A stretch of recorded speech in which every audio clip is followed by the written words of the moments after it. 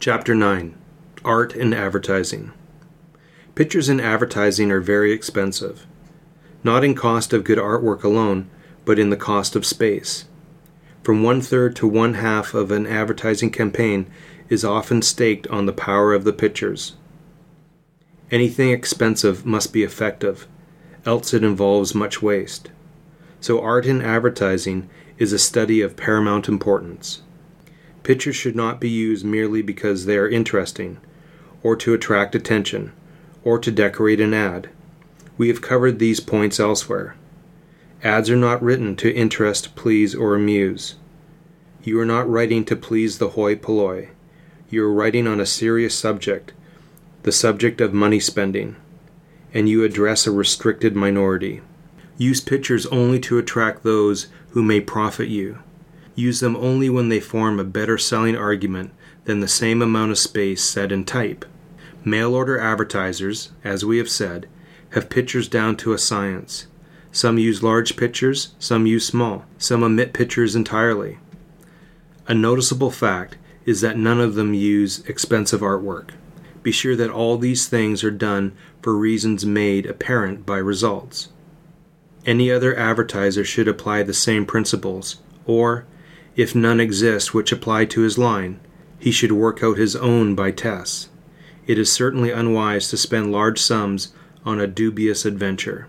Pictures in many lines form a major factor, omitting the lines where the article itself should be pictured. In some lines, like arrow collars and in clothing advertising, pictures have proved most convincing. Not only picturing the collar or the clothes, but picturing men whom others envy, in surroundings which they covet. The pictures subtly suggest these articles of apparel will aid men to those desired positions. So with correspondence schools. Theirs is traced advertising. Picturing men in high positions or taking upward steps forms a very convincing argument. So with beauty articles. Picturing beautiful women, admired and attractive, is a supreme inducement. But there is a great advantage in including a fascinated man. Men desire beauty largely because of men. Then show them using their beauty, as women do use it, to gain maximum effect. Advertising pictures should not be eccentric. Don't treat your subject lightly. Don't lessen respect for yourself or your article by any attempt at frivolity. People do not patronize a clown.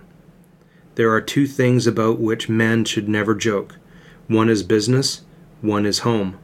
An eccentric picture may do you serious damage. One may gain attention by wearing a fool's cap, but he would ruin his selling prospects. Then a picture which is eccentric or unique takes attention from your subject. You cannot afford to do that. Your main appeal lies in your headline. Overshadow that and you kill it. Don't, to gain general and useless attention, sacrifice the attention that you want. Don't be like a salesman who wears conspicuous clothes. The small percentage that he appeals to are not usually good buyers. The great majority of the sane and thrifty-heartedly despise him. Be normal in everything you do when you are seeking confidence and conviction. Generalities cannot be applied to art. There are seeming exceptions to most statements. Each line must be studied by itself. But the picture must help sell the goods. It should help more than anything else could in like space, else use that something else.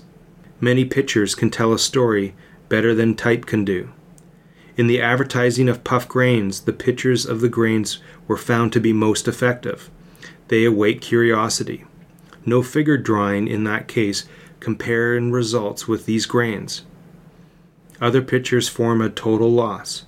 We have cited cases of that kind. The only way to know, as with most other questions, is by compared results. There are disputed questions in artwork which we will cite without expressing opinions. They seem to be answered both ways, according to the line which is advertised. Does it pay better to use fine artwork or ordinary? Some advertisers pay up to $2,000 per drawing. They figure that the space is expensive. The art cost is small in comparison, so they consider the best worth its cost. Others argue that few people have art education. The art judges form a percentage too small to consider. They bring out their ideas and bring them out well at a fraction of the cost. Mail-order advertisers are generally in this class. The question is one of small moment. Certainly, good art pays as well as mediocre, and the cost of preparing ads is very small in compared with the cost of insertion. Should every ad have a new picture? Or may a picture be repeated? Both viewpoints have many supporters. The probability is that repetition is an economy. We are after new customers always. It is not probable that they remember a picture we have used before. If they do, repetition does not detract. Do color pictures pay better than black and white? Not generally, according to the evidence that we have gathered to date. Yet there are exceptions. Certain food dishes look far better in color. Tests on lines like oranges, desserts, etc. show that color pays. Color comes close to placing the products on actual exhibition. But color used to amuse or to gain attention is like anything else that we use for that purpose. It may attract many times as many people, yet not secure a hearing from as many whom we want. The general rule applies. Do nothing merely to interest, amuse, or attract. That is not your province.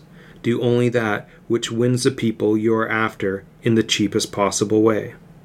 But these are minor questions. They are mere economies, not largely affecting the results of a campaign. Some things you do may cut all your results in two. Other things can be done which multiply those results. Minor costs are insignificant when compared with basic principles. One man may do business in a shed, another in a palace. That is immaterial.